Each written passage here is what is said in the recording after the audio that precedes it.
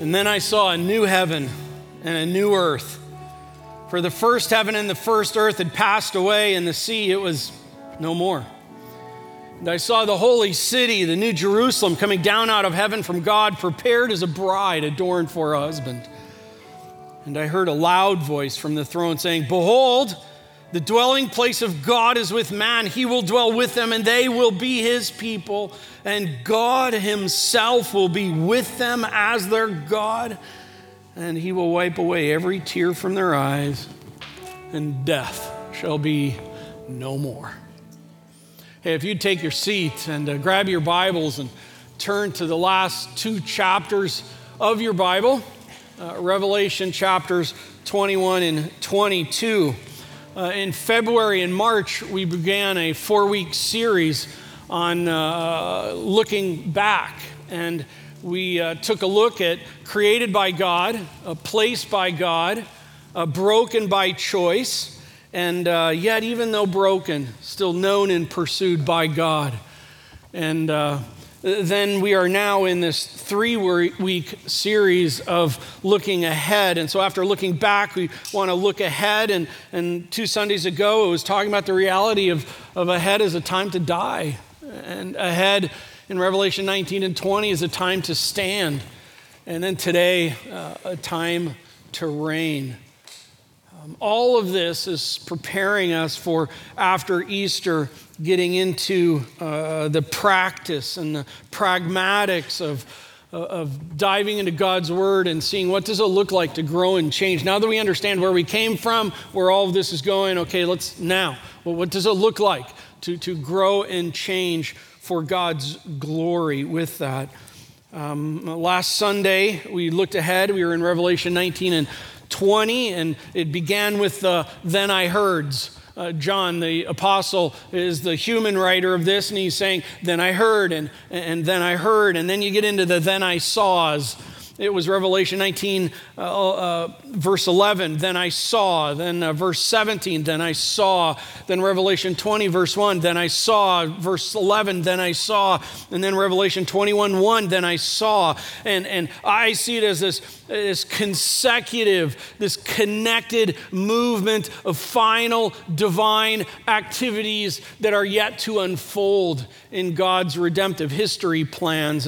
And we saw that by the end of Revelation chapter 20, that God has dealt with many of the key players in not only redemptive history, but even in the end times. And we saw that the beast was gone. We saw the false prophet is gone, that the corrupt kings of the earth, they are gone, and the ancient serpent, Satan, is gone. And then at the very end of Revelation 20, the unredeemed are gone. And man, it's heavy stuff. And yet you ask the question of that, who remains? Who remains in the story yet to deal with? And the answer to that is those who are redeemed in Christ, those who know Christ as their Savior, who have driven the stake in the ground, received Christ as their Savior, and not only just in mind, but with their life. And those are yet to be dealt with, and that's who we are going to learn about what happens to them today in 21 and 22. And I just want to say, if you're redeemed in Christ, you know Christ is your Savior. It's good news, friend. It's just really good news.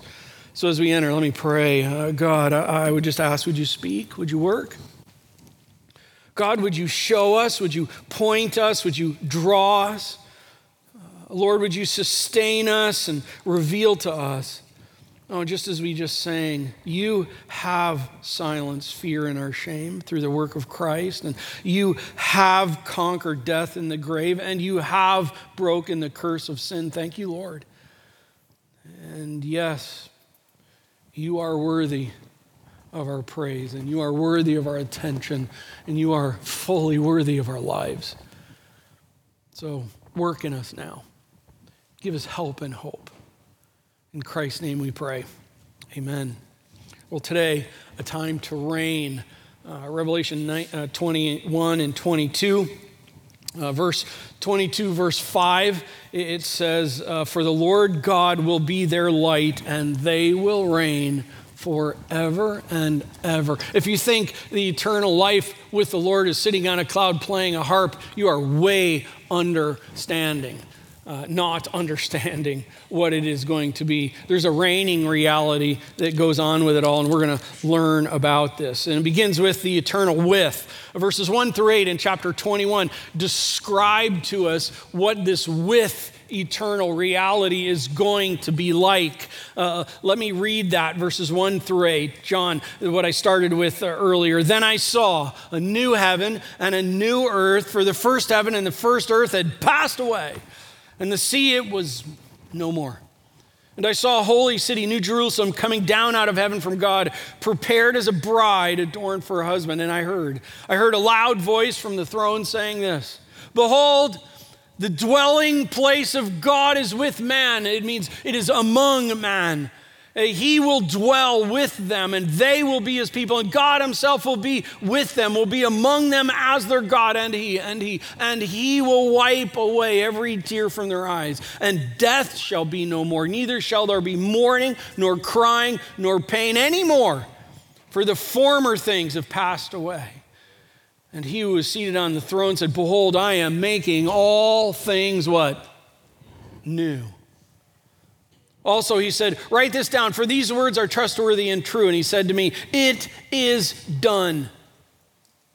I am the Alpha and the Omega, the beginning and the end. To the thirsty, I will give from the spring of water of life without payment. The one who conquers will have this heritage, and I will be his God, and he will be my son. But as for the cowardly, the faithful, the detestable, as for murderers, the sexually immoral, sorcerers, idolaters, and all liars, their portion will be in the lake of fire that burns with sulfur, and that which is the second death, which we saw at the end of chapter 20. New is a good thing. New things are really neat. I remember when we lived in Greenfield, and we got a new van, and our daughter would sit in that van with her bear blanket, and she was in elementary school and would study in the van because it was like her spot. It smelled nice. It was new. And new things are wonderful things. And there's a number of new things. I want to highlight them for us here. Verse 1, a new heavenlies. There's a new heavenlies. Then I saw a new heavenlies, for the first heaven and the first earth had passed away. That word there is Uranus. It means the heavenlies. This isn't talking so much about heaven as it is the heavenlies. And I say that because back in chapter 20, verse 11, when it says right before the great white throne judgment, it says, "From his presence, earth and sky." It's the same word. The Uranus fled away. Earth and sky, the heavenlies, the outer space fled away. And here we're told it's going to be all new. It's going to be new, a new heavenlies. And then verse 1 also, a new earth. Is it a renewed earth? Is it a totally new earth? I don't quite know. 10 years ago, I used to think it was like God took it and like ran it through a car wash, a holiness car wash. And it's all new, and it could be, or then I'm more leaning towards, because of the way all this moves, it's more like, no, in Revelation 20, it's all gone, and then it's all new. New's cool.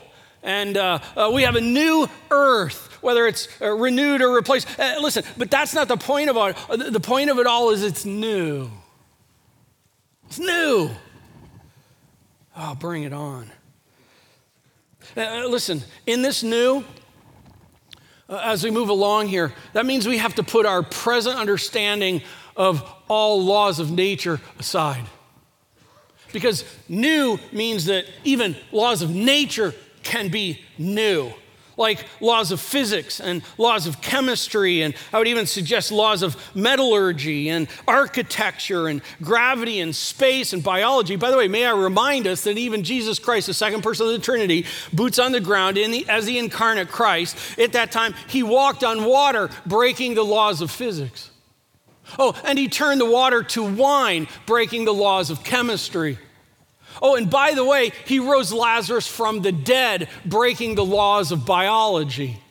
And he conquered the grave and death. Oh, new laws of spirituality. Listen, when God does things new, we can't get it out of our heads. We think new is now new. But I just want to say this is new. All right? I mean, it's going to be so crazy, awesome, new that you and I are so earthbound, we can't even grab a hold of how cool it's going to be. But we're going to try because God put this here for us to grab. It's going to be a new earth. By the way, I just want to note, and no sea. The sea was no more. What do seas do today? Seas separate. Oh, I'd love to have a conversation. I think that at the time of the flood, you had the continental shift took place. Why? Because sin separates. And on this new earth, as we'll see here, in this, it's no more seas. Are there going to be rivers? Yup. Will be lakes? Of course. There's got to be lakes. But no more seas that separate in it. A new city, verse 2, a new Jerusalem cities. If you go Google or DuckDuckGo, a city definition, it's a center of population. Think about that. Cities are a center of population. Cities are where people do life together, where people reside and do community in cities. You might think about it. Maybe if you're an introvert, you're like, you're freaking out right now. Listen, it'll be good. This is going to be a new city, and I love the terminology of it because it carries, this is going to be a new dwelling place where there's going to be community together, and that community together is going to be done amongst a population where there is no sin, and it is awesome. And communing together and being together is a glorious thing. No sin in this city. It's holy. It's a set-apart city. It comes from God. I like the way the New International Version terms it there. Prepared like a bride beautifully adorned for her husband. One more time here, we have this bride analogy with it. And I'm not going to go into it any further than that, but it's like God's like, there you go, new, beautiful, awesome, for us to reside together forever. By the way, Jerusalem was where God's presence was viewed to reside. But hear me on this. God templed there. That's why there was a temple there. But there's a key word in the conversation about that.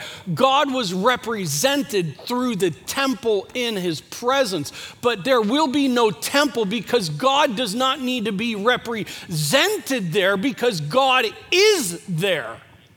Represented, gone. God with, yes. We can't even understand that. God reigning with, by the way, that just brings me back to Genesis chapter 3, and God was walking in the cool of the day in the Garden of Eden. God with. We have a new heavenlies in the text, a new earth in the text, a new city in the text, and all this circles around this verse 3, this whole new with. Our radiant God will dwell there, and he will dwell with his redeemed people. And life with God there will be unlike life with God here. Why do you say that, Doug? Why is that? Because, well, one, it says he will wipe away every tear. I mean, there's a closeness, there's a proximity there. There's like not a figurative. There's like, no, let me take my finger and wipe the tears off of your face. By the way, nowadays, God's word and God's truth are that, if I can say it this way, are that finger of God that wipe away the hurt and the pain. It doesn't mean no more crying, but it does mean we have God's truth and we pour God's truth on our hurt, God's truth into our lives, God's truth into the situation to bring hope of it all. But there will be one day where we won't have, if you will, God's written truth so much as the source of that. No, it will be God himself. Oh, and what's different about their place versus this place now? We have death today. And we have mourning today. And we have crying today. And we have pain today. I got 15 yards of mulch delivered. My wrist is killing me trying to shovel and move. Oh, it will be none of that anymore. It will be no pain, no crying, no death. In fact, the text calls this, those are the former things. By the way, the former things are the now things for you and me. The former things are the now things. We live in the former things reality of this text. You might call it stranger things. We live there. But knowing what the future is helps us in our living in the former things now. More on that later. But I just want to say there will be a day where there'll be no more death, no more crying, no more tears, no more pain. Our now heavenlies and our now earth and our now cities and our now with will be replaced with a new heavens and a new earth and a new holy city and a new with. And it doesn't make our now with easy, but let me say it this way, a statement on the screen. Seeing the end with is fuel for living in our now with. Seeing this end with, it is fuel for living in our now with. Because sometimes, man, just, you know what I'm talking about? But friend, one day, this now with, it is going to be in an altogether new with.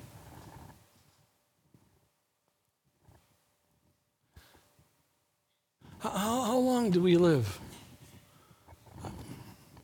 I don't know, my dad died at 61. My oldest brother died at 62. I'm 60. Hey, we don't have a great track record with Helmer boys.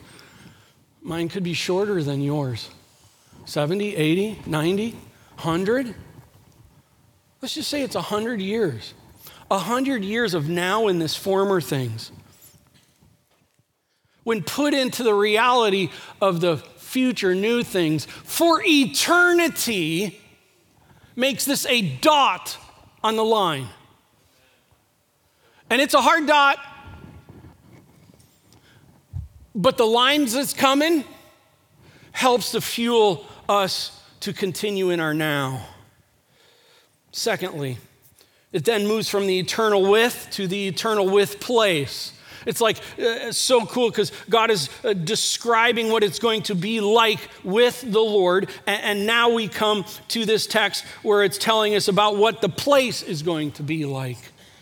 I'm going to read verses 9 through 25. Before I do that, I just want to suggest to you that it's time to put on your engineering and visioneering glasses. If you're not a very creative person, now it's time to amp that creativity up. If you are a creative person, oh, here we go. Listen, engineers, visionaries, man, this is the kind of stuff I love. The creativity of thinking beyond. Why has God given us literally engineering and visioneering information? Answer, so that we would engineer and visioneer it. So that we would see it, so that we would understand. Let me say, God gives us a description of the future real estate. Why? Because if you know Christ, you're going to live there. And you may go, my house now ain't much. I'm telling you, bling, bling, bling. All right? Well, let me read it, verses 9 through chapter 22, verse 5. Then came one of the seven angels who had the seven bowls full of the seven last plagues and spoke to me, saying, come, I will show you the bride, the wife of the Lamb. And he carried me away in the Spirit to a great high mountain, and he showed me the holy city. Remember, he's on a high mountain, and he showed me the holy city, Jerusalem, coming down out of heaven from God, having the glory of God, and its radiance was like a most rare jewel, like a jasper, clear as crystal. It had a great high wall with 12 gates, and the gates 12 angels, and on the gates, the names of the 12 tribes of the sons of Israel were inscribed. And on the east, 3 gates. On the north, 3 gates. On the south, 3 gates.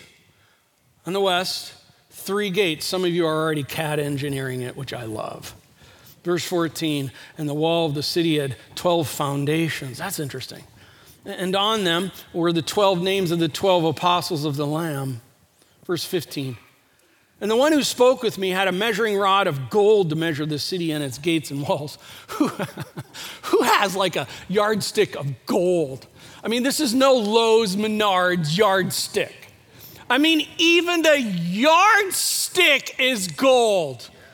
Like, hey, if you have a yardstick that's gold, good for you.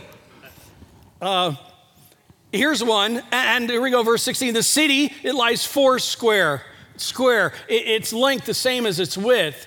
And he measured the city with his rod, 12,000 stadia. Its length and width and height are equal, 14,000 miles by 14,000 miles by 14,000 miles. He also measured its wall, 144 cubits by human measurement, which is also an angel's measurement. That comment right there fascinates me. Human measurement is the same as an angel's measurement. Oh, that'd be a fun lunch conversation. Verse 18, the wall, it was built of jasper, while the city was pure gold like clear glass. The foundations of the wall of the city were adorned with every kind of jewel. The first was jasper, the second sapphire, the third agate, the fourth emerald, the fifth onyx, the sixth carnelian, the seventh chrysolite, the eighth beryl, the ninth topaz, the 10th chrysoprase, the 11th jacinth, the 12th amethyst, and I made it through all of them. That's not in the text. Verse 21, and the 12 gates were 12 pearls, each of the gates made of a single pearl. Now those are some crazy pearls that came out of some crazy big clams. And the street of the city was what? Pure gold like transparent glass. And I saw no temple in the city, for its temple is the Lord God, the Almighty, and the Lamb. And the city has no need of sun or moon to shine on it, for the glory of God gives its light, and its lamp is the Lamb. By its light will the nations walk, and the kings of the earth will bring their glory into it, and its gates will never be shut by day, and there will be no night there. They will bring into the glory and the honor of the nations, but nothing unclean will ever enter it, nor anyone who does what is detestable or false, but only those who are written in the Lamb's book of life. We saw that at the end of chapter 20. Chapter 22, verse 1, then the angel, he showed me the river, the water of life, bright as crystal, flowing from the throne of God and of the Lamb. And through the middle of the street of the city, also on either side of the river, the tree of life and its 12 kinds of fruit, yielding its fruit each month. The leaves of the tree were for the healing of the nations, and no longer will there be anything accursed. But the throne of God and of the Lamb will be in it, and his servants, his doulos, will worship him, and they will see his face, and his name will be on their foreheads. Yup, getting attacked, friends. And night will be no more, and they will need no light of lamp or sun, for the Lord God will be their light, and they will reign. How long? Bring it on. Whoa. Not sit, not float on a cloud, not be bored. They will reign forever and ever. By the way, the whole tat on the forehead, isn't it interesting that it's on the forehead? I don't know why that is. Maybe it's so that I can see it on everybody else, but I can't even see it on me until I go into a reflection. But just seeing God's hand on everyone and the beauty of it all. The city's measured 14,000 miles by 14,000 miles, and then interesting, 14,000 miles vertically. Is it a cube? Is it a pyramid? I don't know. That's a conversation another time. How do you fit all of God's people in a 1,400 square piece of property? 1,400 mile square piece of property. People ask that question, go, see, that's why this can't be true. Hold on a second. You are thinking way too uncreatively in this. Who says there's one layer? Maybe there's like elevators. Work with me. Okay, some engineering fun. Let's just say this is going on. It's 14,000 miles tall. So in that, let's say there's a layer every 30,000 feet. That's about the height of an airliner flying at full cruise. That means that out of that, you do the calculations, 242 layers. 242 escalators floating. I don't know. Maybe it's arranged so that there's the main base floor, and then all of this is amphitheater seating. I don't know how it goes on, but why the verticality of it?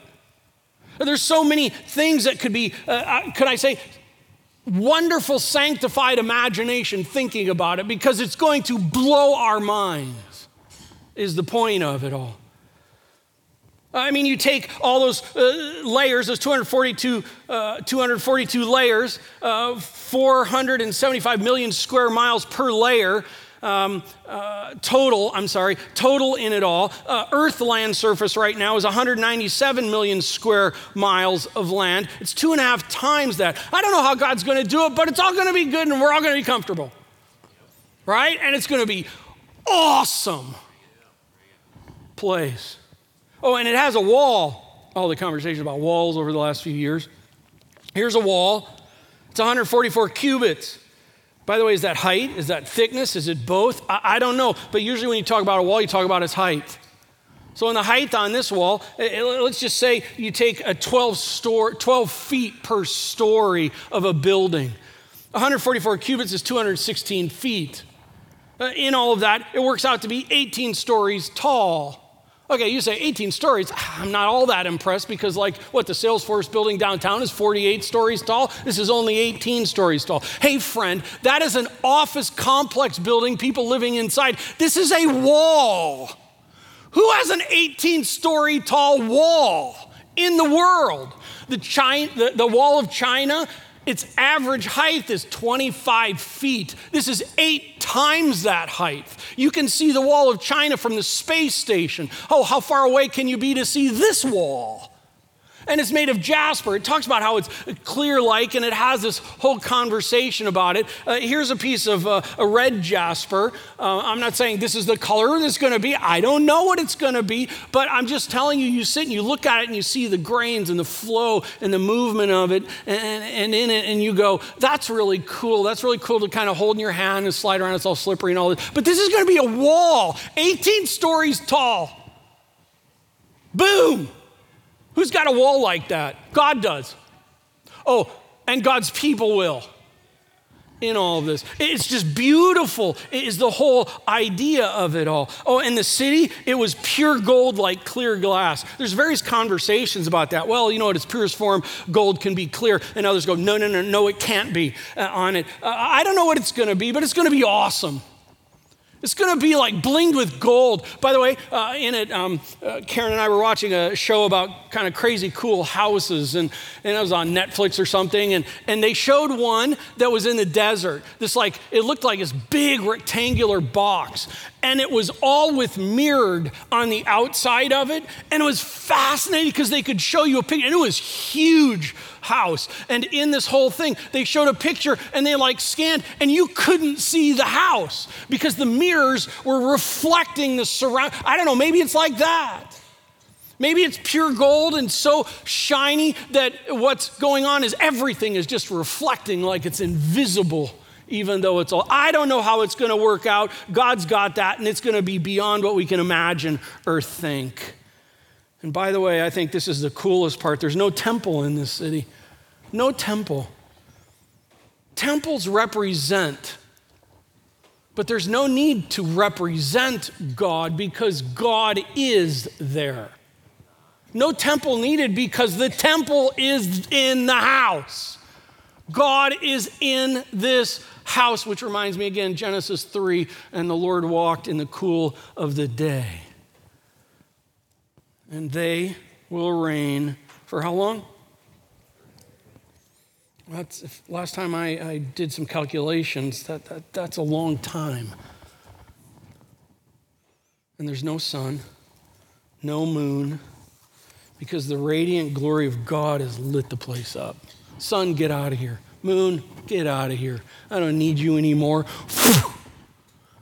Friends, I'm just even going to suggest we don't even understand holiness and the radiant reality of holiness. Just lighting it up. This is the place. I just walk away from this and I go, I think I could spend eternity there. How about you? And for sure, by the way, this sure looks like a lot cooler place than the lake of fire.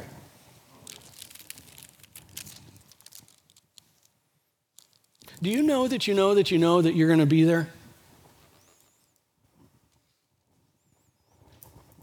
Because if you remember what I said earlier, is I think what chapters in the end of Revelation is God is succinctly and God is strategically dealing with the players of redemptive history. And it comes down, and right before this, those that are unredeemed and don't have Christ as their Savior, bad news.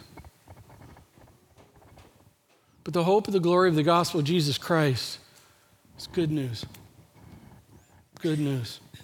Good news. And seeing the end place is fuel for living in our now place. Seeing the end place is fuel for living in our now place. This is not heaven, yet we struggle to want it to be that, but it isn't that. Heaven is coming. And in all of this, it just helps us to understand where we live now as a church, having gone and done a look back on how all this got started, how it got broken, and yet God is still at work, taking a look into the future and what's taking place ahead in all of redemptive history of it. It helps us to understand where we live now and what is going on now, and all of that fuels for living on now. Because friend, for whatever our length of time of life here is if you know in Christ, it's going to be good. And so there's hope in enduring the pain and the crying and the death and the tears and the struggles now.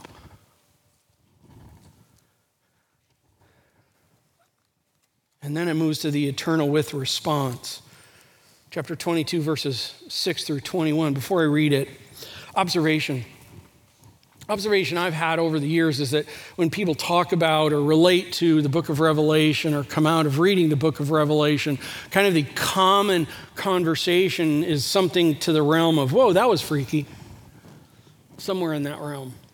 Kind of like, man, that was wild, it was mysterious, it's kind of alternate universe, kind of Stranger Things kind of thing going on. What do I do with the book of Revelation? Pause. That should not be the response coming out of the book of Revelation. Why do I say that? Because when John was writing this, he wanted the reader to walk away with increased understanding, not increased confusion, not increased debate potential.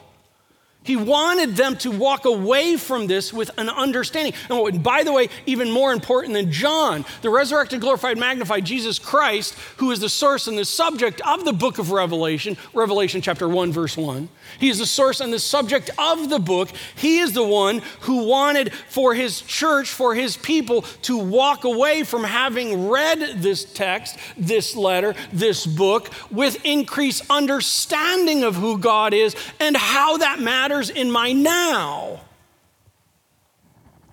Can you prove that, Doug? I think I'll just say it this way.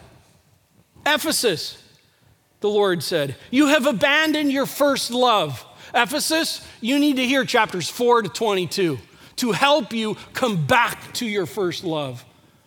Smyrna, do not fear that you are about to suffer and be persecuted. You need to hear chapter 4 through 22 to help you grasp and endure in the persecution.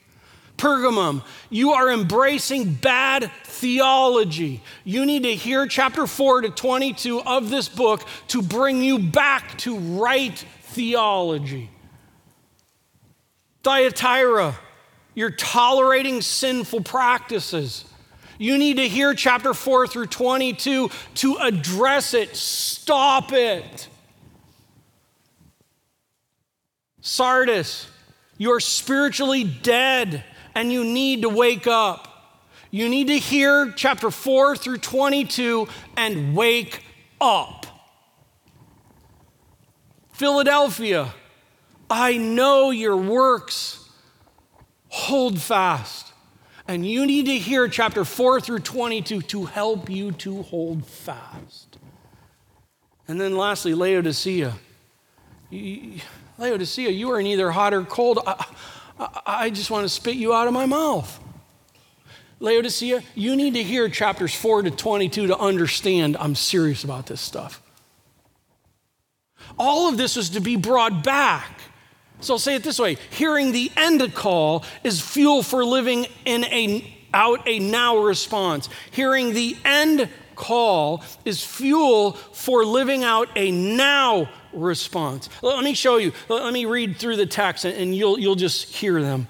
Verse 6, and he said to me these words, they are trustworthy and true.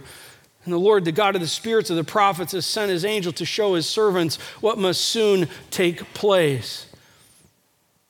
And the Lord Jesus says, and behold, I am coming soon. Blessed is the one who keeps the words of the prophecy of this book. I, John, am the one who heard and saw these things. And when I heard and saw them, I fell down, if I could say, in response, to worship at the feet of the angel who showed me them. But he said to me, no, you must not do that, John. I am a fellow servant. I am a fellow doulos with you and your brothers, the prophets, and with those who keep the words of this book. Worship God, John. And he said to me, do not seal up the words of the prophecy of this book, for the time is near. Let the evildoer still do evil, and the filthy still be filthy, and the righteous still do right, and the holy still be holy.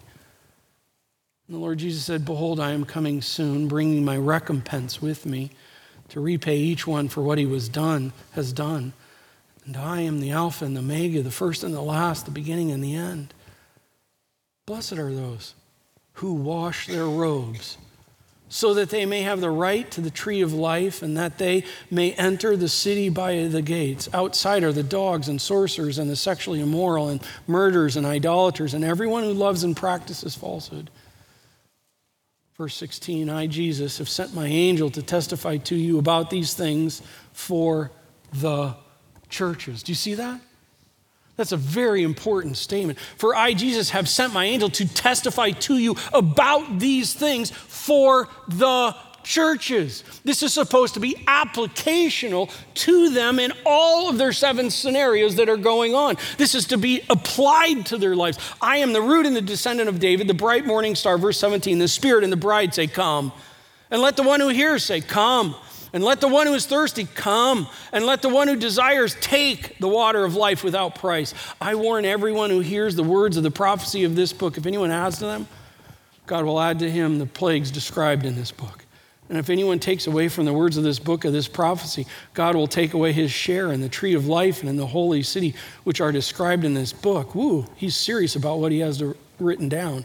Verse 20, he who testifies to these things says, surely I am coming soon. Amen. Come, Lord Jesus. The grace of the Lord Jesus be with all. Amen. Just a few comments. Notice the responses. Out of all of this future talk, there are now responses that are to take place. A now response to keep in verses 7 through 9. An expectation to keep what has been said. Hold on to it. Absorb it. The words of this book, you should not walk away freaked out in weirdo land. You should walk out of this like, whoa, I'm absorbing this. I'm taking this. I'm seeing who my God is, what he is going to do. I don't understand it all, but I'm telling you that's okay because it's in his hands. And it's not to get lost in the words. It's not to be all in a debate ad nauseum about these words. It's not to go all weird with these words. It's to keep them. The book of Revelation was written, intended to keep and to change how we do life now. A new response to keep. It also talks about a new response to worship at the end of verse 9, where the angel said, no, don't worship me. Can I say this? Don't worship timelines. Don't worship even the future bling place. Don't worship the fact of there's going to be no problems. Worship God. That's it. Worship the one who is the temple. Verse 10, the now response, there should be a response with holiness. The righteous are to do right. They're to live set apart.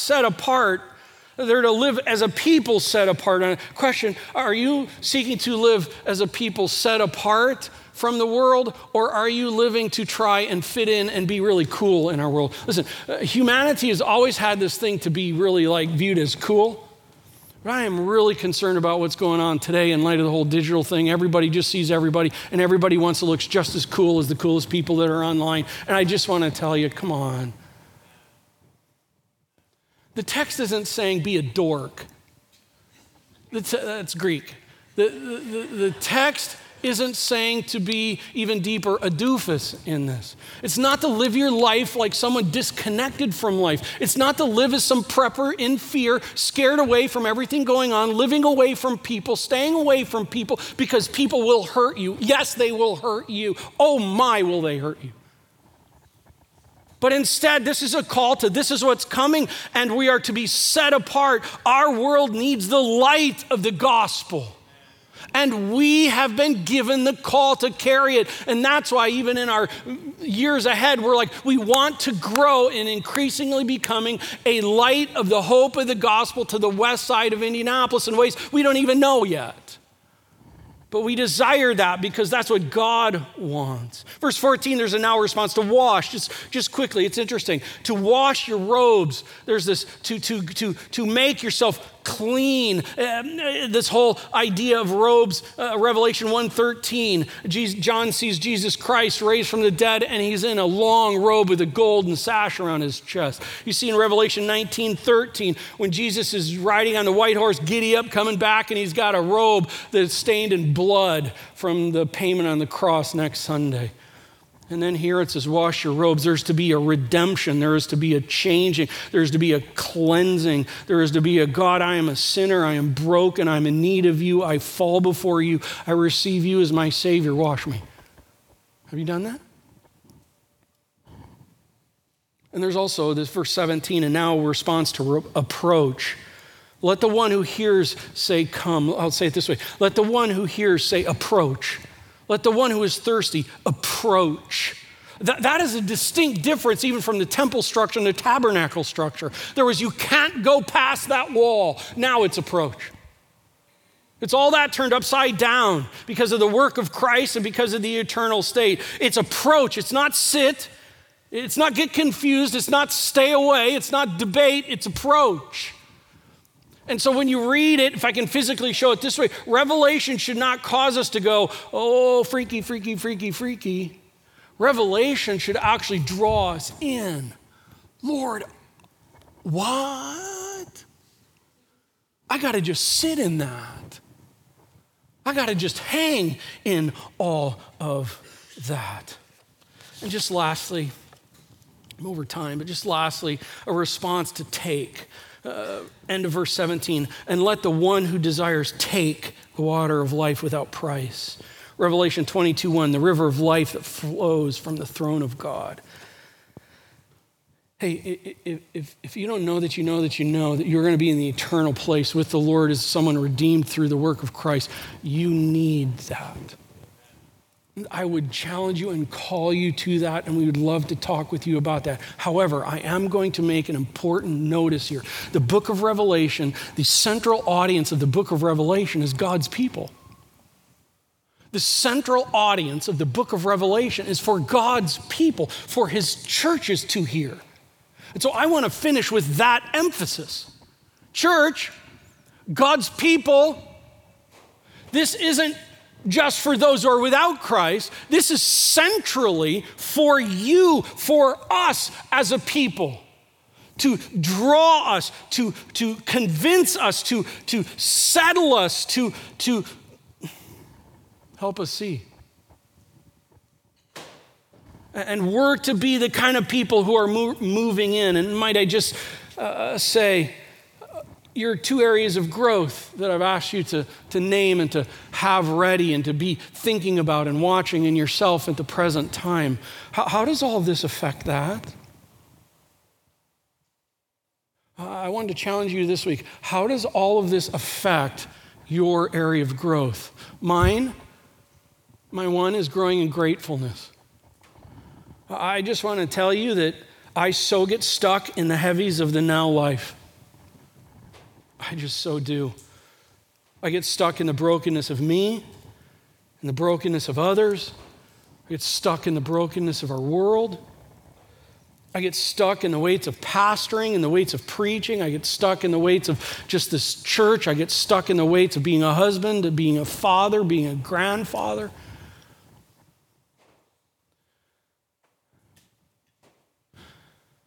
And yet there's a day where it will be with. In the most amazing with place you and I could ever imagine. And I have to tell you, that truth is helping me to grow in gratefulness. Because while that's not yet, right now, I and we get to live with the Lord.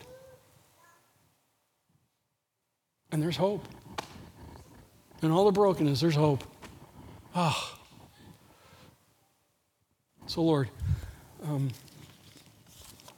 we are before your feet and we lean into you and we ask for you to move and to work among us. So many things I could say out of these texts and trying to boil it down in this short period of time. And I pause and I bring all of our attention back to you. You've got this. And that includes our now. There is not a moment, not a second, not a nanosecond that goes by that you are not actively at work. And in our confusion and in our pain and in our tears, we know that you are with. And there will be a day where that will come to its ultimate fruition. And so we live backwards. We bring that back into our now. God, for the person who hasn't settled their redemptive reality with you, I pray that that would be the case. God, I pray for those who are redeemed in you, that there would be a life-changing, life-thinking, course alteration in how we view living life now, that we would view life now in light of eternity. And only you can do that work in us as we partner with you. So I pray for that. In Christ's name, amen.